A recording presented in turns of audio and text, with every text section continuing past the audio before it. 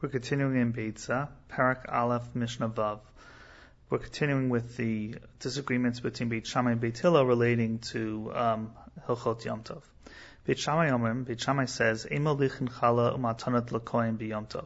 That one may not deliver chala or the gifts that one sets aside for the kohen on Yom Tov. Chala, one has to set aside when one needs the dough when you're making bread.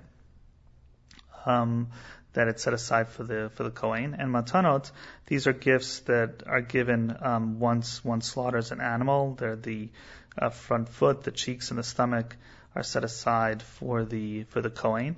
Both these gifts, Beit Shammai says, one cannot give or bring to the kohen on Yom Tov. Bein shehorma me'emesh, whether one separated them yesterday. Bein shehorma me'yom, whether one separated them today. Beit Hillel matir. Beit Hillel says one can bring them. Now, with regard to truma, one cannot separate truma on Yom Tov, because one would say that the chiyuv of separating truma fell even before Yom Tov itself, and therefore one should have done it, separated the truma from the tevel even before Yom Tov. And since it's the reason why separating truma would in any case be a problem is because it's near. It seems like it's makav patish, since one essentially makes the rest of the tevel mutter when one separates out the truma from it. But in any case, since one could have done it before Yom Tov, it's not permissible even on Yom Tov itself. However, with regard to chala or with regard to the gifts, the matanot that one has after one shechs an animal, so these are things that are the chiyuv are brought on the Yom Tov itself. One doesn't have a chiyuv of chala until one actually needs the dough, and one doesn't have a chiyuv of these gifts until one actually shechs the animal.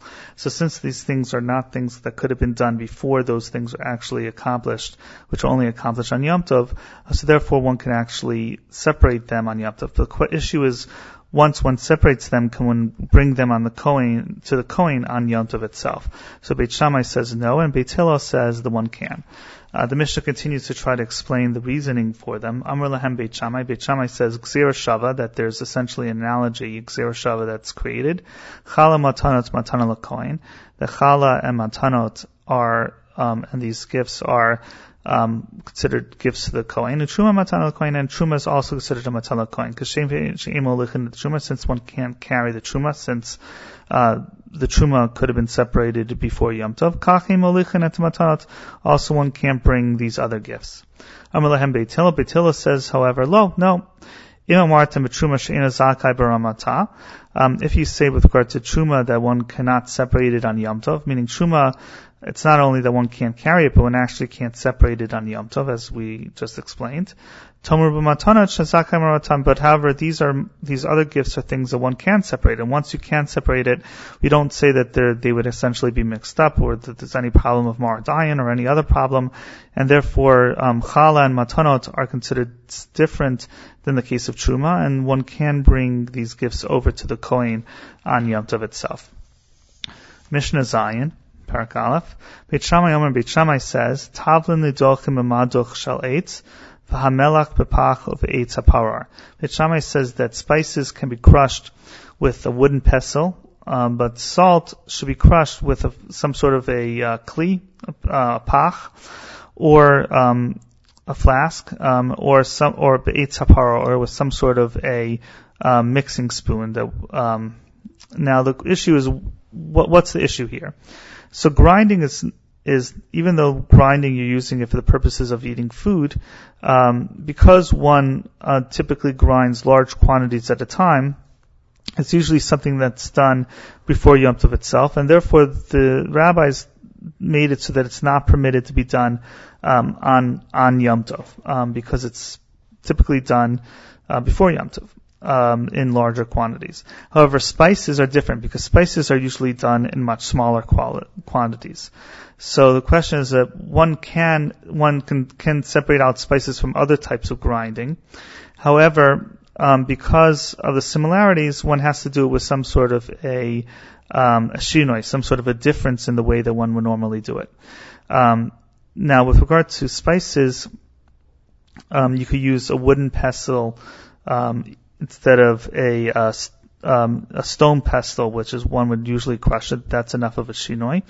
And with regard to salt, however, using a wooden pestle isn't enough. One has to use something which is even more of a shinoi, a pach, some sort of a flask or a wooden mixing spoon. Beit Hillel says tavlin nedochim kedarkam, that tavlin spices you don't need to crush in any different way.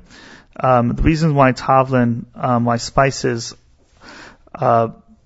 one doesn't have to use a shinoi is because spices couldn't have been prepared before Yom Tov, because once you actually crush the spices, they lose their potency.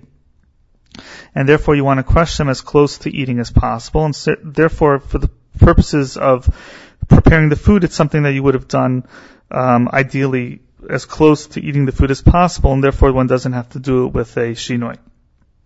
But however, salt doesn't lose its potency in the same way, and therefore one still needs to do it with regard to some sort of a shinoi. And therefore he says, that spices we crush in the usual way with stone pestle. But salt should be done with a wooden pestle. That would be considered enough of a shinoi with regard to salt. So Beit Hillel agrees that you do need a shinoi with regard to salt because of what we explained, but tavlin, because they would lose their potency, is something that one would definitively only do on Yom Tov, ideally, and therefore, since it's for the purposes of eating, one can grind even without requiring any kind of a shinoi.